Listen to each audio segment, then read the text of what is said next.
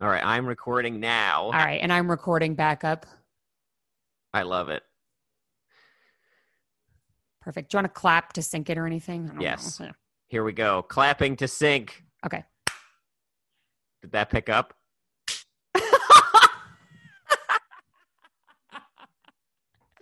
Good luck.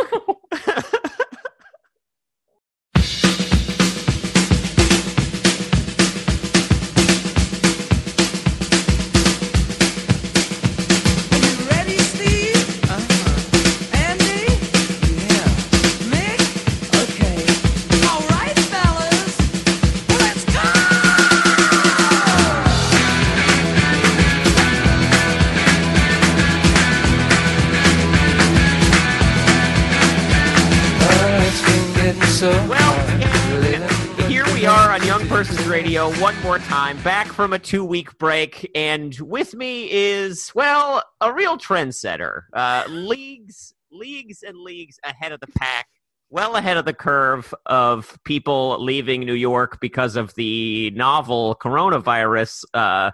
This guest long ago left these shores for the snowy peaks of Colorado. And for historians of the show, is a favorite guest going way back to when we were in the basement of a record store. I could only be talking about Crystal Beth. That's me. Hey! I was wondering, I was like, a trendsetter. Wow, what have I done? Then you said that, I was like, oh yeah, no, it's true. John and I are very happy that we left before all this happened. I can't imagine being in New York right now, honestly. My favorite part of New York was restaurants and shows, and if I can't do restaurants or shows, I don't see the point. It's definitely lonely a little bit, not being able to see people in that context. It does kind of take its toll. However, the vibe now is way better than it was for like all of April and May, for sure. Oh, good. A little hope. Hope is returned. A little hope. Well, our numbers are good, and, people are going to start going back to school soon, and, you can bike to the beach, and those are open, and, you take these, like, little pleasures to try and get through the day, It's just like, well, I will bike to the beach, and that will be, like, my little win for the day. Hey, that's great. That's the one thing I miss from the East Coast is being submerged in salt water. Yes, that is good. There's just something so healing about it. Well, we're going to begin our episode today, Crystal Beth, by playing along with a new segment we've been doing on this show that's kind of our dip into topical waters. This section is called How You Holding Up These Days? Oh, gosh. Crystal Beth, how you holding up these days? I have drank a lot. Yeah. A lot. The first few weeks, I thought life was a drinking game, and I was drunk for, I think, 2 weeks straight before I was like, maybe I should go outside and not drink today. Uh-huh. Like, we'd be like, ooh, Price is Right on. Take a shot. Yeah, exactly. Yeah, you ooh, drink on. Drink every time someone guesses a wrong answer on Price is Right. Yes. We were dead.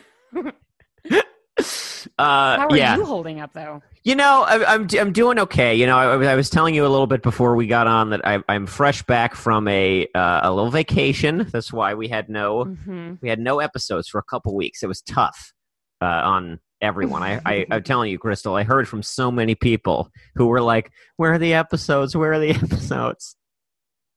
And I was like, sorry. I'm surprised. I need a life too, hey, guys. You need a break. That's right. I deserve a break.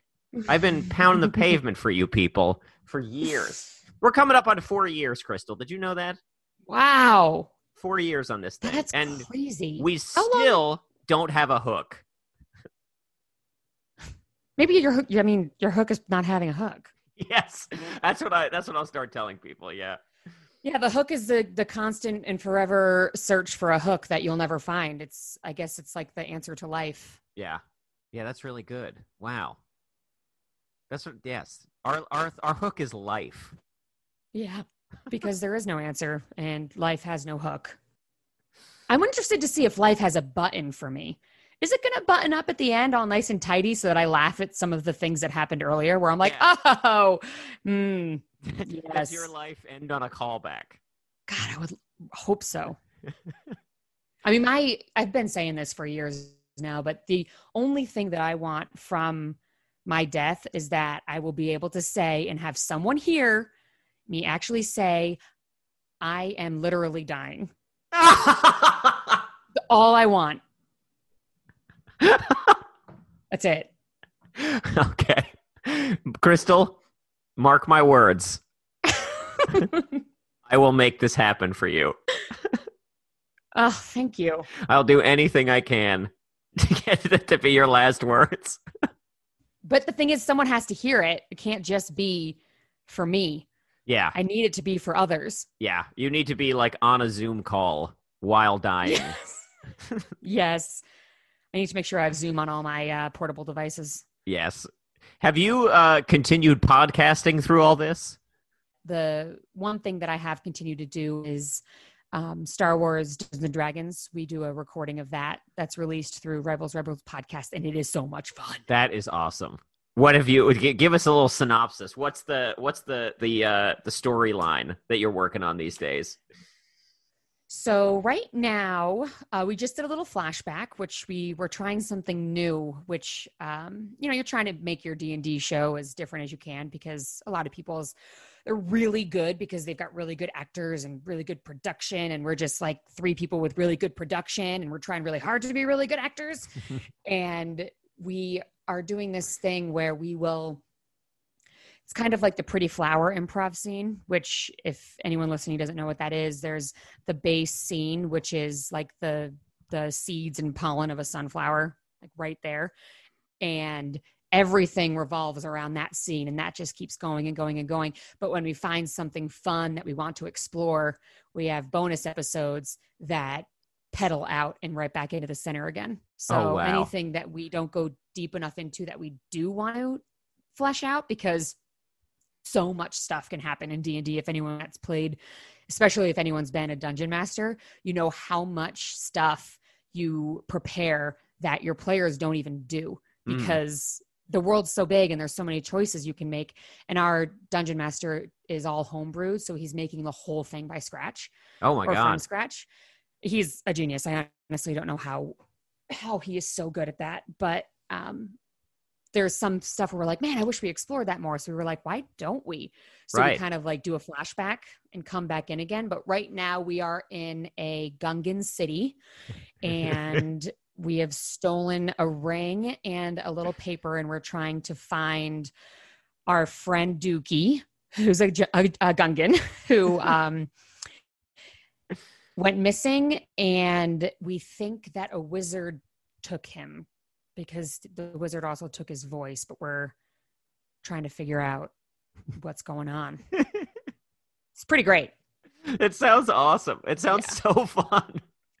I'm so glad you brought up Star Wars, because I realized that we've had 2 whole movies come out since you've been on the show last. So wow, that's true. We have got to play catch up here, and I want to take everyone back to the Christmas season of whatever year The Last Jedi came out, and we can start by talking about that one. Here's my question for you, Crystal. Mm-hmm. So when Last Jedi came out, it was very divisive, right? There were some really, really anti takes, and those kind of made the people who liked it like all the more stubborn, I guess. And the arguments just went back and forth. I feel as though after the release of the most recent Star Wars, that opinion really softened on Last Jedi among the anti-crowd. Would you think that's fair to say? Well, I think that the focus from the anti-crowd moved on to something else, and that's why it seemed like it softened, but it wasn't the case for me. It was the opposite. I got more frustrated at The Last Jedi, because it's like Rian Johnson and J.J. Abrams didn't have any communication, and it's like neither of them watched each other's movies. Yes. They just decided to write their own movies and not give a damn about what the storyline was. So like J.J. Abrams was like, she's special, And Rian Johnson was like, she's not special. And then J.J. Abrams came back and was like, yes, she is. I told you she's special. Yes. And it was like a waste of, you literally wasted our time. By the last movie came out, it felt like two directors fighting over my characters. Definitely. And that being said, though, I will defend all of the movies until I'm blue in the face. And all of them have their own pieces that I think, like, that I enjoy. I love that they brought alien horses onto the deck of a ship. Yeah, that was rad. That was so cool. I do not think that the Emperor needed to come back. That was ridiculous. That was weird. I just pick another bad guy. Yeah. I remember going to see that movie with like my younger brother on like around Christmas. Mm-hmm. And in the opening crawl, they have some line that's like, the Emperor has returned. And it's like, he did? You can't see me right now, but I'm shaking my head. Yeah. It's like, find a bad guy. Like, honestly, the antagonist could be Rey's wrestling with whether she's dark or light side. Right. And cheap shot, making us think that Chewie died. Yeah. Mostly because I knew that he wasn't dead, because Chewie's not going to go out like that. Yeah, that was so, I was mad immediately. That was so cheap, I thought. That was just like, I don't buy this for a second. Like, come on. Yeah, and then the quips between Poe and Finn were so heavy-handed. And I know Star Wars is for kids. Lucas made it for kids. It's supposed to be funny. It's supposed to be cute. I don't mind the Ewoks. Sure. But it was so, like, yucky. Like, if you have the power to hide a fleet of Star Destroyers for 30 years, why don't you just take them all out and fight everyone right at the beginning? Which is basically what they're telling us happened. Yes. Yeah, there are some, like, weird leaps in logic in the last movie especially that are, like, very hard to justify if you think about them for, like, a second. Yeah, I don't know. There are. I feel like I'm very like conflicted about like most of the Abrams era movies, just because like there are some, kind of like you were saying, there were moments like individual moments in them that I was like, oh, this is awesome. Like in Last Jedi, when like Admiral Laura Dern flies her ship through another ship, I was like, this is the coolest thing that's ever happened in Star Wars. And then like I still leave the theater being like, oh, pretty good. Like, yeah. I ride the high of how good it was for a really long time, and then I will watch it again. And after I watch it about 3 times, that's kind of my kryptonite with Star Wars, because I mean this goes for the old ones too. There's just some parts that are so easy to make fun of, like how whiny Luke is and things like that. And with these, it's less about like slight funny ways of saying lines and weird character choices, and more about like really weird writing and trying to push so much into a small space. And like, now the main story is over. The main story's done. It ends there. Yep. It ends with us wondering what is going on with Finn. It ends with us finally seeing Kylo Ren as a good guy and then him dying, which is fine. I'm totally okay with that. Rey is, doing her own thing. Poe's kind of doing his own thing. And even when they're all happy at the end, it felt very individual. Yes. I loved Rogue One. We could just say that's like my favorite of the recents. Yeah, what did you watch or not? It's not the Boba Fett show. It's the Mandalorian. It's not him. Oh, it is. That is phenomenal. I thought this thing was so much fun, and I for a long time have been like, what I like about Star Wars is the lore. It's like the Jedi Order. It's just like, it's like digging into the archives and like the secrets of the Force and like all of that stuff. Exactly. Definitely. Oh, yes. So when The Mandalorian came out, I was very skeptical. I was like, I don't know. Like, of course, like the conceit is like so fun. But I was like, I don't know if I will get into it in the same way without a Jedi angle. Mm-hmm. And like, here I am eating my words. It was a blast. It struck the perfect tone. I feel like where it was like an adventure and it was like kind of serious, but also kind of funny. And like, I don't know. I was really impressed by it. So what's interesting about The Mandalorian is that so when it came out, Mm-hmm.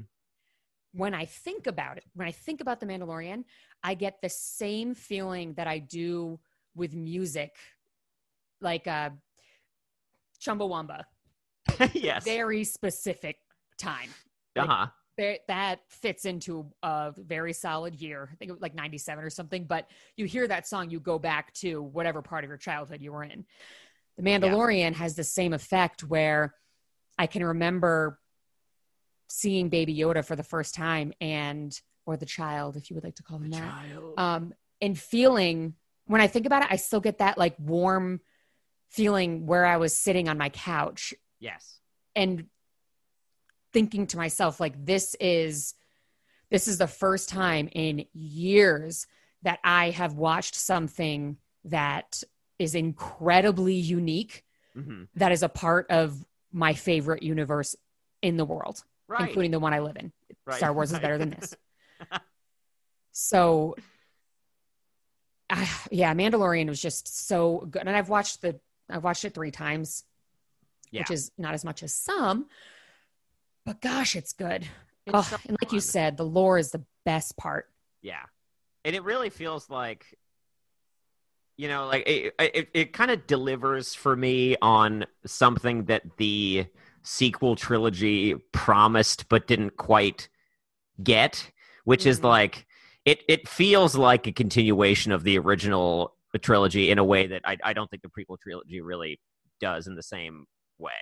Mm-hmm. Where it's just like, it's kind of like a ragtag bunch. It's like it just feels right. I can't really explain it. It just feels right.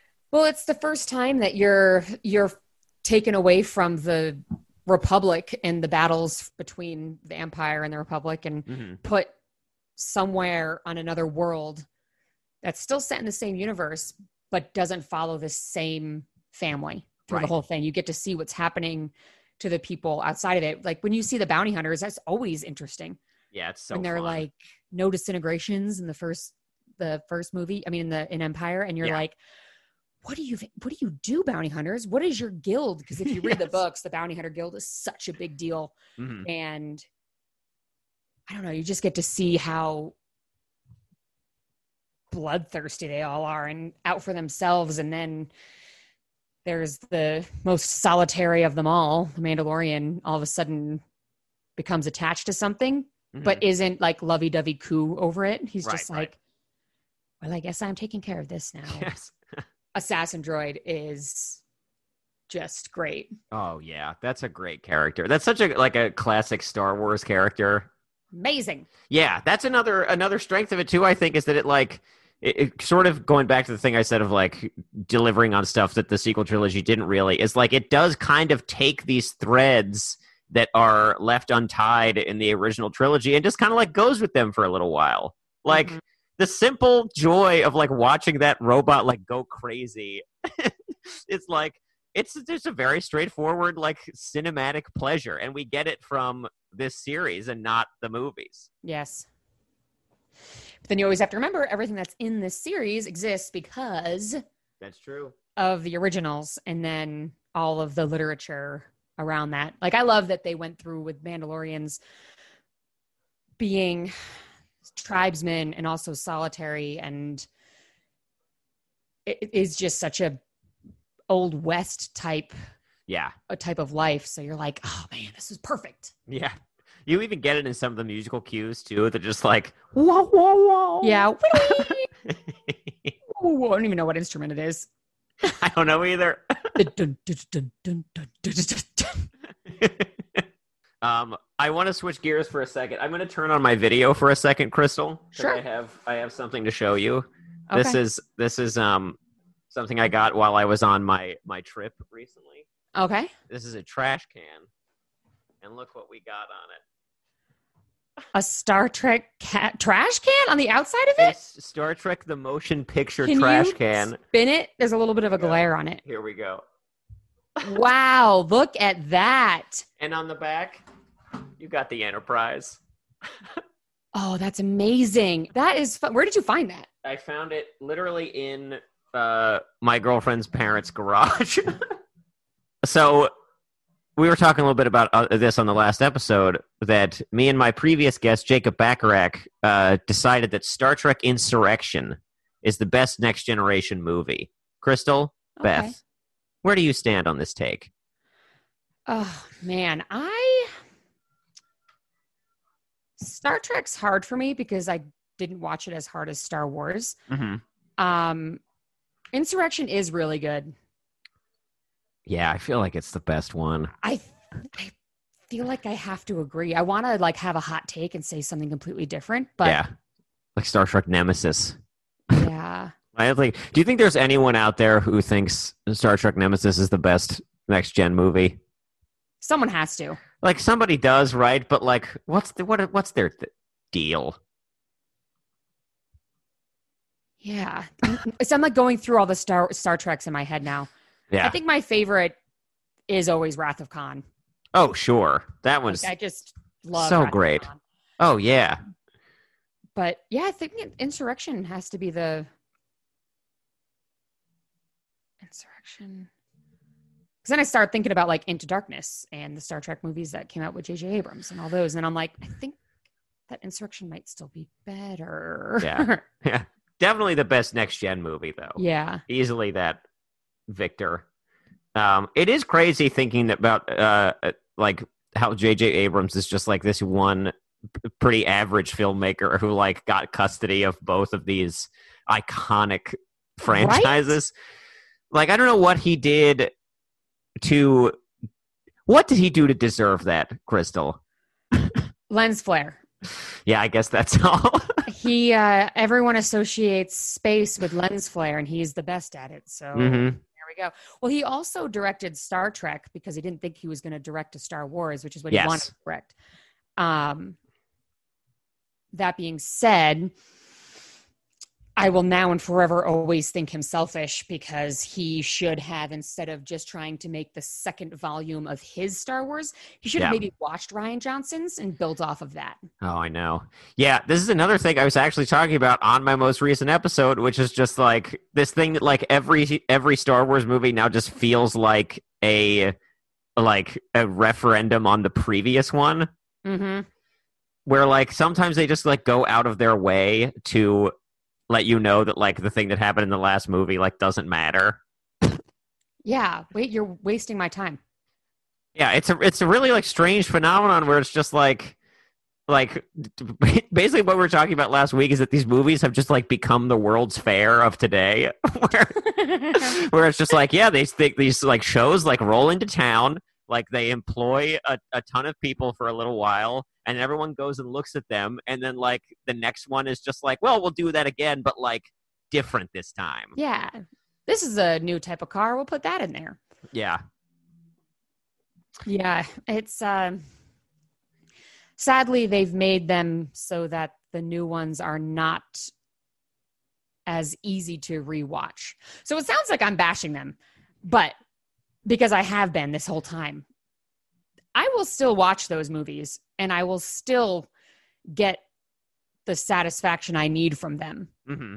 They're just not Empire. Oh, sure. And I have a theory where we've been given a lot of Star Wars. Yeah. And I say given because thank you always, whether it's for the better lightsaber battles or music or new characters, anything like that, or bringing back old characters really well. Mm-hmm. Star Wars is in two very different parts. So we have the Star Wars that's for our generation. Sure. And that ended at the end of The Force Awakens. Mm-hmm. So in The Force Awakens, The Last Jedi. So in The Last Jedi, there are two different endings. There's one where they all end in tableau in the Millennium Falcon after they get off Crate. Mm-hmm. and then there's with just music and no dialogue. Right. And there is a second ending where the little boy on Canto Bight gets yelled at and goes outside with his little lightsaber broom. Yes. The Star Wars of yesteryear pretty much always end with a tableau and music over it. So like A New Hope, Empire, I know Attack of the Clones does. I know Jedi does. They end with music and the whole main cast in camera pretty much, or well, just 3 of them in Empire. The Star Wars that I'm allowed to get up in arms about ended with that tableau in The Last Jedi.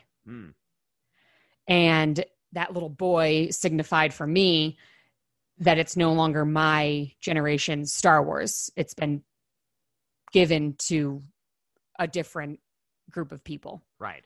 And I can still enjoy it, obviously, because it's made for everyone. But my Star Wars, the one that's for me and helped me get through some shit, ended at that tableau on the Millennium Falcon after they were rescued from Crate. Damn. I love this interpretation that like it's like that the movie itself is like giving you this message. Yeah. Wow. I thought it was very clear, you know? Yeah. I mean, it is to me now. It never occurred to me before, but definitely. Yeah. Wow. That's really good. I do kind of think that like I agree with you in the sense that like the most recent movie, Rise of Skywalker, sort of like does not feel a part of the same continuum that the first two. Like the tone is a little different. Mm-hmm. And it does feel like, I mean, I remember talking to people after like walking out of Last Jedi, like, where do they go from here? You know, because like a lot of the story was kind of like wrapped up, at least like thematically speaking, in that movie. I mean, we found out where they went from there, but it does kind of, now that you say that, it's ringing true that like that this most recent one was maybe more of like a passing the torch than anything else. Sort of like Joe Biden, you know, it's a transitional figure for the party.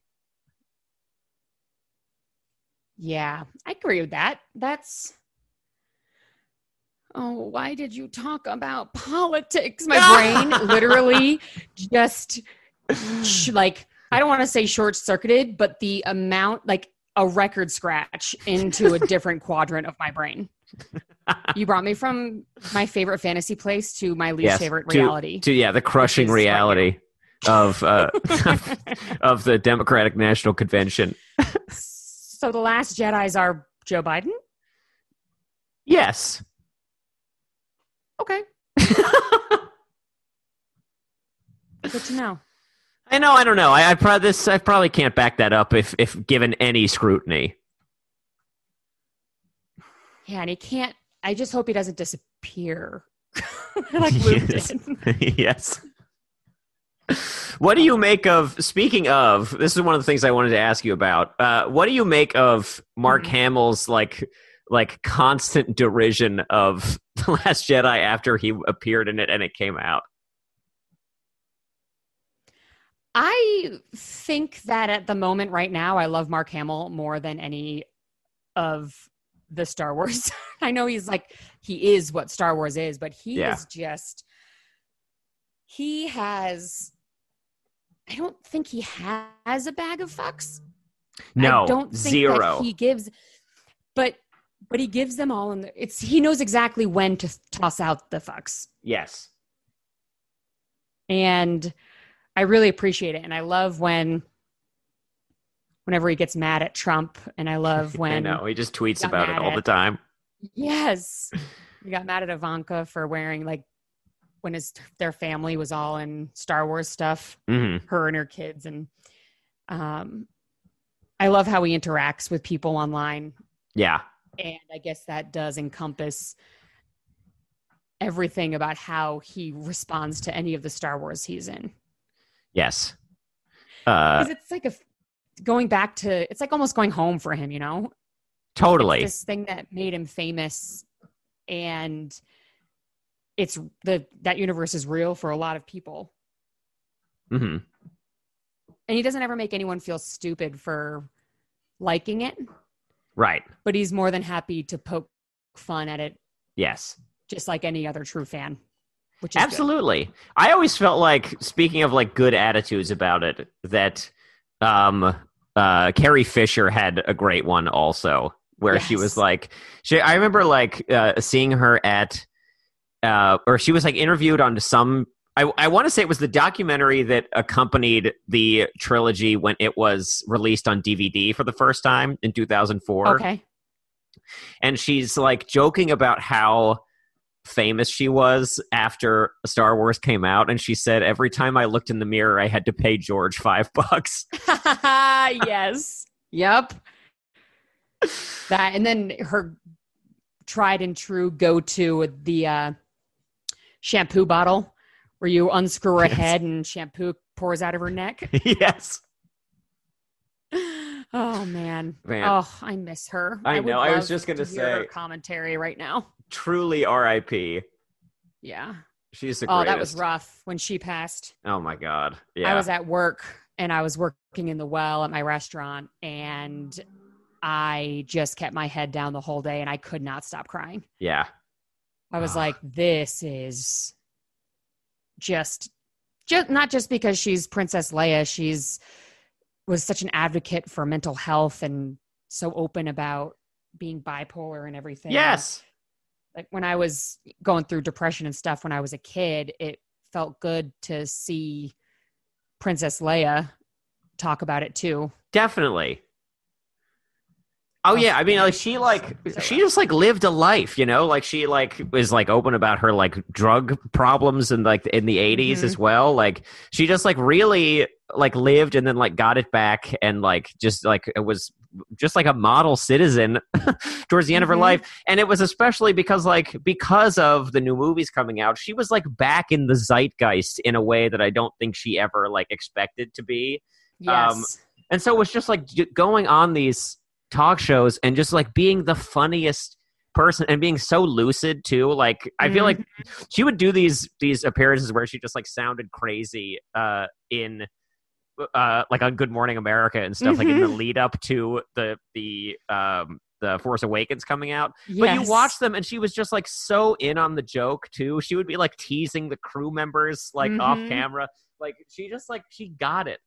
Oh, she's so good. And bringing Gary everywhere with her. Yeah, yes.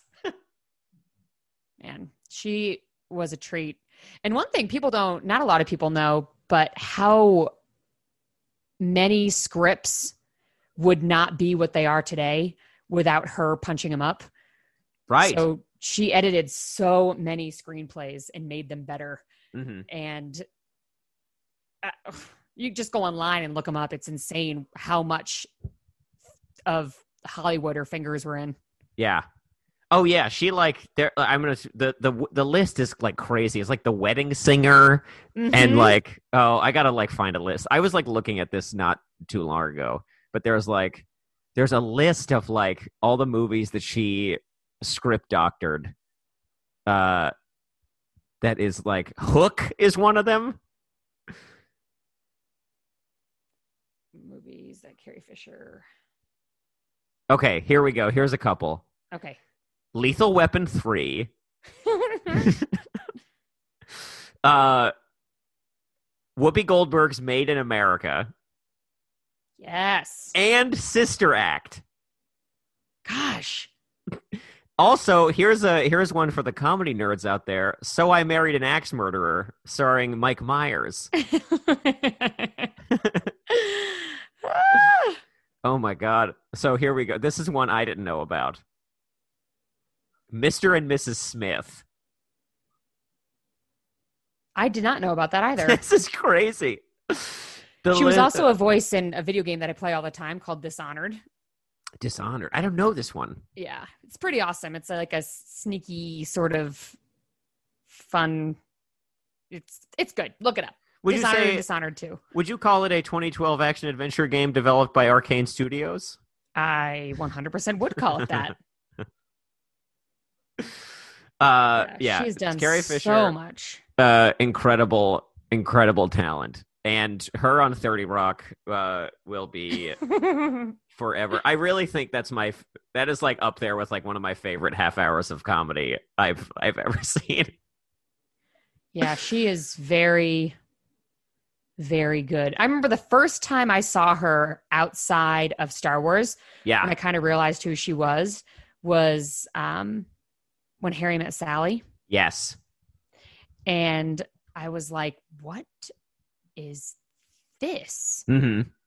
And I was so confused because I was like, that's my princess. Right. So, but she wants to date a guy. And I was old enough to understand that people are actors. Right. But she looked so different. And I had such an attachment to her when I was younger. I was like, oh yeah. my gosh, that's my her? God. Wow. Dude, I remember wearing, I had a Qui-Gon Jinn t-shirt when I was like 8, maybe. Amazing. And I wore it to karate class, right? And like, you know, you like dress in the gi when you get there, and so it's like over top of the shirt, but you can still see Qui-Gon like popping out from behind the gi, right? That's amazing. And so this woman who's like taking the class sees the shirt and she goes, "Oh, it's Liam Neeson." And I remember being like, "No, it's fucking Qui-Gon." Yeah, woman, what are you doing? Like, I don't care what your association is. Like, this man has ceased to be an actor. He is Qui-Gon. He is Qui-Gon. I think he and Ewan McGregor, they can do whatever they want, and I will still be like, Obi-Wan, Qui-Gon. Oh my God. Even in Taken, I'm like, yeah, Qui-Gon's so crazy. Yeah. Yes. Ewan McGregor is a great one also, speaking about people who have like great attitudes about the whole thing. Mm-hmm. Because this guy, like, he just wears his heart on his sleeve with it, where he's just like, oh yeah, like the movies were not very good, but like I loved doing them. It's his whole thing. And he's like dying to be Obi-Wan again, right? And you can tell he had fun. Oh yeah. Like, you can tell when he's filming, and that's the difference between a lot of the actors, is that they get all jaded and they read their reviews, but Obi-Wan is like, whatever, I'm gonna definitely make this the best thing I've ever done. Well, he also like I feel like is kind of the like saving grace of the prequels in a lot of ways, because he is like, he's just letting you know how much fun he's having. And even like I feel like I rewatched Attack of the Clones recently just because it was like on TNT or whatever, you know, and and I was watching it, and even this sequence where he is like on the clone planet, right? And he's just like getting the tour of the facilities and like talking to Jango Fett and these people, and you know that he's acting against nothing because you've seen the behind the scenes of him just being like in a completely blue screen, right, looking at a tennis ball on a stick. Yes, and he's still just like, he's giving these like crazy line reads and like just being a complete goofball, and you're just like, I love this dude. Yep. Man, he is just a gem. Mm-hmm. Which is funny because it's the opposite of Sir Alec Guinness, who played the other half of Obi-Wan and hated everything about it. Yes. Yes. I feel like I've heard so many or like read so many stories of him being rude to fans at the end of his life. Yeah, I don't understand that. Yeah. Like, he made a lot of people like feel good. Yes. I would just embrace that. Sure. I mean, this guy, frustrating, but also because he like started as a comedian. I mean, he essentially like invented British comedy, Alec Guinness. Like, he's like one of the first people to like do a movie where he plays like a million characters, and like he was like best friends with Peter Sellers. Like, he's incredible. Embrace the Star Wars, dude. Well, yes. Yes. It's Alec Guinness. Get the fuck out. Right? Oh, wait. Can I say one more thing about Carrie Fisher before we go? Yes, please. Freaking the therapist in Austin Powers. Oh, yeah. Oh, my gosh. Oh, I forgot so all funny about that scene. I know. Oh, it's so Oh, good. I have to watch that again. I Austin know. Powers, I watched so much when I was younger, and I haven't Definitely. watched it in decades. I feel like I think there's going to be more things, more people that I recognize first, and more things that are just hilarious. I watched it for the first time. I watched it a year ago, like summer 2019. I watched it for the first time since like freshman year of high school, maybe. Wow. And this thing, I will go on the record happily to say that this thing holds up like you would not believe. Like, Really? I was like, I might have even talked about it on the show, but that I watched this movie and I with my roommate at the time, and I was like not even laughing at a certain point. I was just turning to him and going, "That's so good." Like That's awesome. the bits hold up so well. It's like really well structured, and like all the performances are great. And I know it's like memed ironically, you know, Mm-hmm. but like it's so funny. The thing that always goes through my head for this from the second Austin Powers is, oh wait, yeah, I think it's the second one. Who does Yeah. number 2 work for?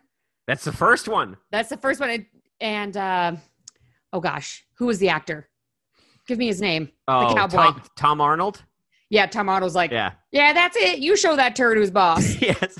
I was like, gosh, it will get me to laugh whether Oh. I am an adult or a child. It's so, and the button on that scene is so great where he sees the corpse in the toilet and he goes, Yep. "Damn boy, what did you eat?" What did you eat? Oh, because it was the Lucky Charms guy. Yes. See, what's funny is that I Oh. was saying that, but in my mind, I was picturing when Mini-Me was in the back of his astronaut suit and he put him Uh-huh. out into space. Oh yeah. That's the Yeah, second yeah. one. That is the second one. A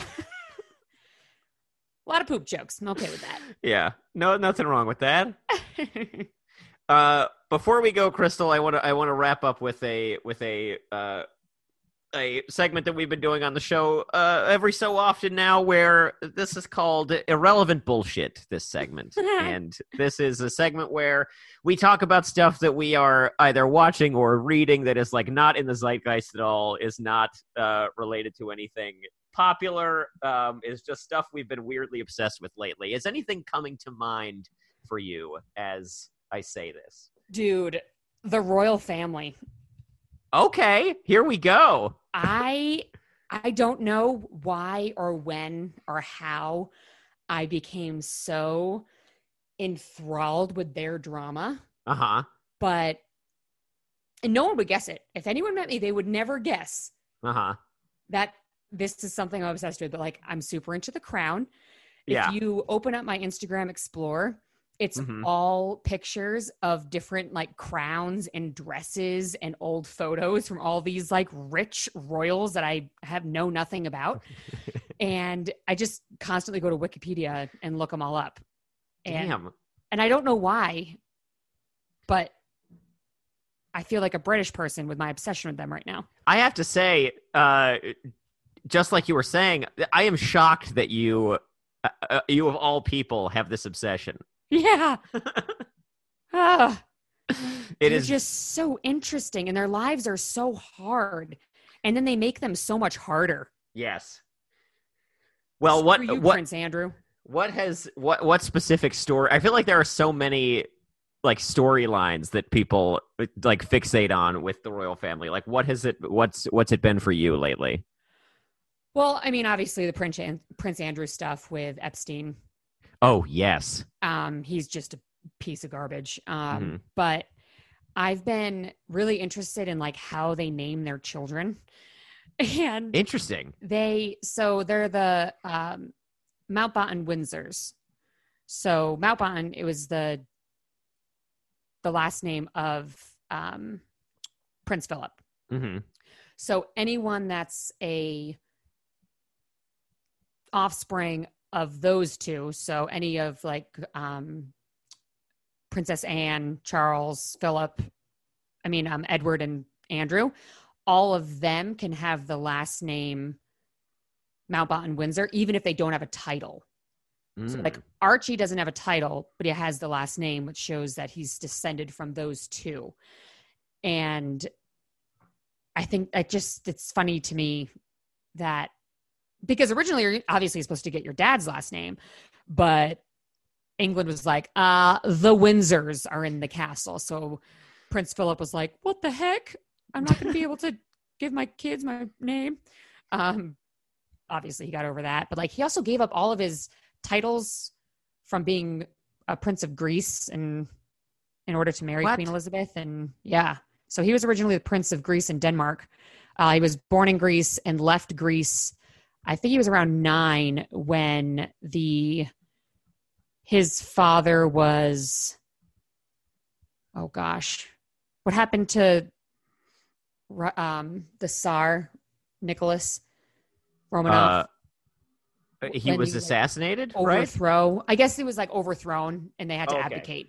Gotcha. So they left, but Prince Philip's also related to the Romanovs by direct blood and the Windsors. His great-great-grandparents are the same grandparents as Queen Elizabeth's. Oh my God.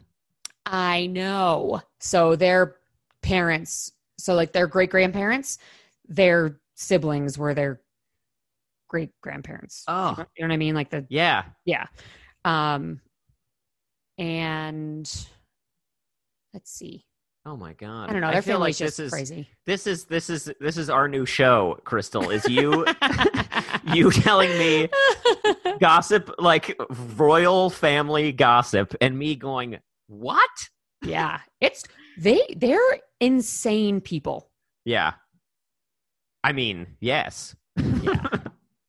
I will tell you that I'm worried that next time we Zoom, you're going to turn on your camera and it's going to be like plates of like commemorative plates of like royal weddings. And I'm not afraid of that. I want that. Instead of all the comic books I have behind me, it's just all stuff about the royal family. I'll have a tiara on and a staff thing. Yeah. You'll be like really obsessed with the Diana death. Oh, God. Well, I was pretty obsessed with that when that happened, by the way. I feel like it still to this day it is a thing that people are fascinated by. Yeah. Because it seems like everyone did a lot of lying. It does seem that way. I mean, that's it's like any like high profile death like that where it's just like the more you learn about it, the more questions you have, like nothing gets cleared up. Yeah. There's just more questions. Oh, it's brutal. I remember I remember being like I was like 6 years old when she died, I think, and I remember like teachers at my elementary school just being like, Diana's dead. Like they were so sad. You were like, Diana in my health class? Yeah, exactly. Like, no, the queen or the princess of England. Princess of England. We all love her for some reason, even though we're in like a post-industrial mining town in Western Maryland. She was the queen of people's hearts. That's exactly right. Yeah. Everyone's heart broke. I'm not diminishing her at all. Man, yeah. There is just so much around that I don't know. I hope we find out before I die. Yeah, I know. There has to be like surely when enough, because like so many of the players are still alive and still have so much influence that like I bet it's the kind of thing where after a handful of folks croak, we get like the tell-all book or like the HBO doc series or something. One thing I can't wrap my head around is how everyone's okay with Camilla still. Right. When she was, I mean, not necessarily her fault. It takes two to tango. But everyone seems so happy around her. And I'm like, she is just, yeah. she's not innocent. Married. Yeah. Yeah. Stop doing dirty things with him. He's married. Yeah. Yes. Ugh. Just wait till his mom kills her. Come on. Oh yeah. Oh God. It's just, I mean, we could talk about this for another hour probably. Yes.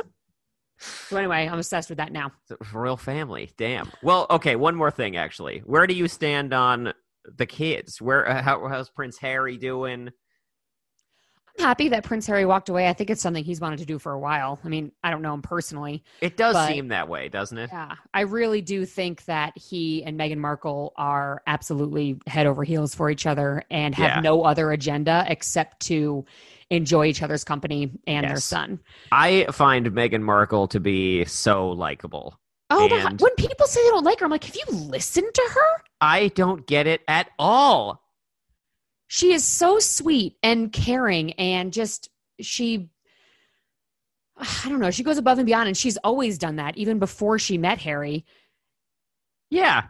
She's also just like, I don't know, like her mother was like a yoga teacher. You know what I mean? Like she comes from like, I mean, I don't really know what I'm talking about, but like my picture of her is just like, you know, I know she like went to private schools and whatever, but just like she is not like a global player like these people usually marry. No, she worked to where she got, and she was gorgeous, and then used her, you know, beauty and talent for good, and managed to nab Prince Harry. And I think that Kate Middleton and Prince William are really sad. I think that they don't have a good relationship at all.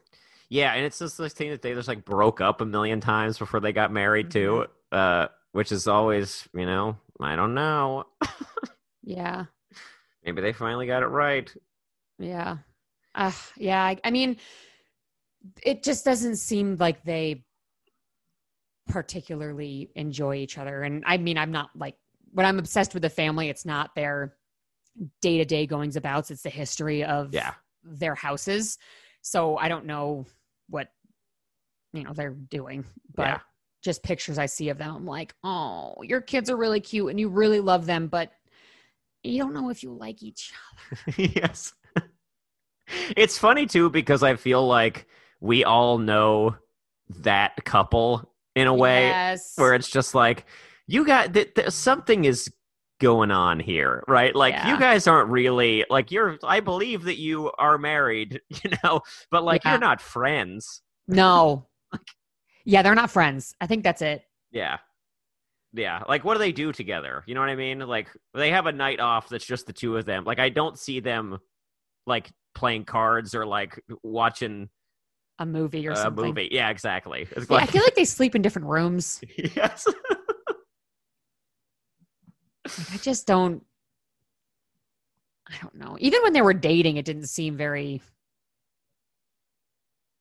lovey or warm. Yeah.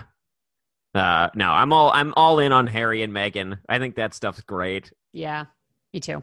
We stand Meghan Markle here at Young Persons Radio. And you know what? I'll speak for the entire station. Everyone at Radio Free Brooklyn is down with Meghan Markle. Heck yeah. And they're not there to argue, so. Nope. They gave me their proxy. I can speak for them. Perfect. Can I tell you the thing I've been listening to that I am obsessed with now? Please. There is I'm not big on these like narrative podcast series, like a podcast docu-series, if you will. However, I am listening to this one called Once Upon a Time in the Valley. Have you heard about this? I haven't. This is a basically an oral history of the 80s porn star Tracy Lords. Oh my gosh. And it is fascinating. It is like, really, it's so the big hook is that they have interviews with all of like her co-stars essentially. And it's just like, it's like these women like Ginger Lynn and Christy, I forget what Christy's last name is, but they all just like, they're going under their like porn monikers and they're just being like, they all have the best attitudes. They're just like, yeah, like we would all like fuck all day on the set and then we would like want to hang out, and Tracy just like never wanted to party with us. It was like, fuck her. And my God. And I was like, this is the most fun. It's one of the most fun podcasts I've ever listened to. That is really good to know. That's great. I guess it's like it's kind of zeitgeisty in that it's happening now. Like new episodes are still coming out, but it's like about this completely irrelevant subject. So I'm counting it for the segment. I think that counts. Yeah. So it's just so specific. Yeah. Right. There's like an amazing. I would love to now do. Would like to debut for everyone my impression of the 80s LA porn manager, Jim South, who sounds a little something like this. I would take care of the girls. It was almost like I was their father. Oh my gosh. Ah. This guy, there are so many great characters in it, and would recommend highly for people to check out. Oh, that is good to know. Well, Crystal, if we go for much longer, I'm going to have to edit the hell out of this thing. All right. Well, goodbye. So, okay, I get your point. A part of me really wanted to hang up just then. But... Oh, man, yeah. If I was just like, hello? Well, what would you like to plug? The Crystal Beth on Instagram and Twitter, I guess, is me. Yeah. And Rebels podcast. We do a Dungeons and Dragons through that, so I would check that out, especially if you like Star Wars Rebels. They go a deep dive into each episode, and it's really, really good. Oh, that's awesome. And then there's episodes of Keep Calm and Game On and all the good stuff over there. Yeah. All the archives of Keep Calm and Game On are available online as well. And real quick, what you gaming these days? Right now I'm replaying Alien Isolation. Oh, nice. For like the 6th time, but I'm playing it on my PC that my husband just built for me. So, whoa, yeah, look at different. You, Miss Fancy Pants. But I also played The Last of Us 2 twice when it came out. Nice. Our friend of the show, Tim Keck, is playing through Last of Us 2 right now. And... It is so good. Oh my gosh, I want to know his opinion of Abby. Oh, of Abby. Oh, you know what? I don't know his specific opinion of Abby, but you know what? I will get back to you. Okay, perfect. Well, Crystal, I can't thank you enough for taking the time to come back on the show after so long. It was such a nice time talking to you. I love that you remembered that I exist. Thank you. How could I might have told, I probably, I don't have to put this in the show if this makes you uncomfortable, but I had people, like, whenever you lived in New York, tell me, like, I love Crystal Beth as a guest. Oh, that's really nice. Like, people, like, to my face would be like, have Crystal on all the time. Oh, that makes me really happy. Yeah. Gone but not forgotten. Gone but not forgotten. Yeah, that sounds right. But I'm glad to hear you guys are holding up well, and I hope to talk to you soon. Yeah, tell your girl I said hi. I certainly will. Okay. There is nothing like the sea at night when the water is slightly warmer than the air. Even though the air is humid after a 95-degree day. God, I love swimming at night. It is all darkness and mystery. It is the void, and it must be done naked. Clothes at the waterline, please. Do this, and my pilgrims, you will become cleansed. Never will the evening air, or a kiss on the beach, or a dry towel ever feel so good again. The walk to the car will be filled with starlit grace, and you will never forget it.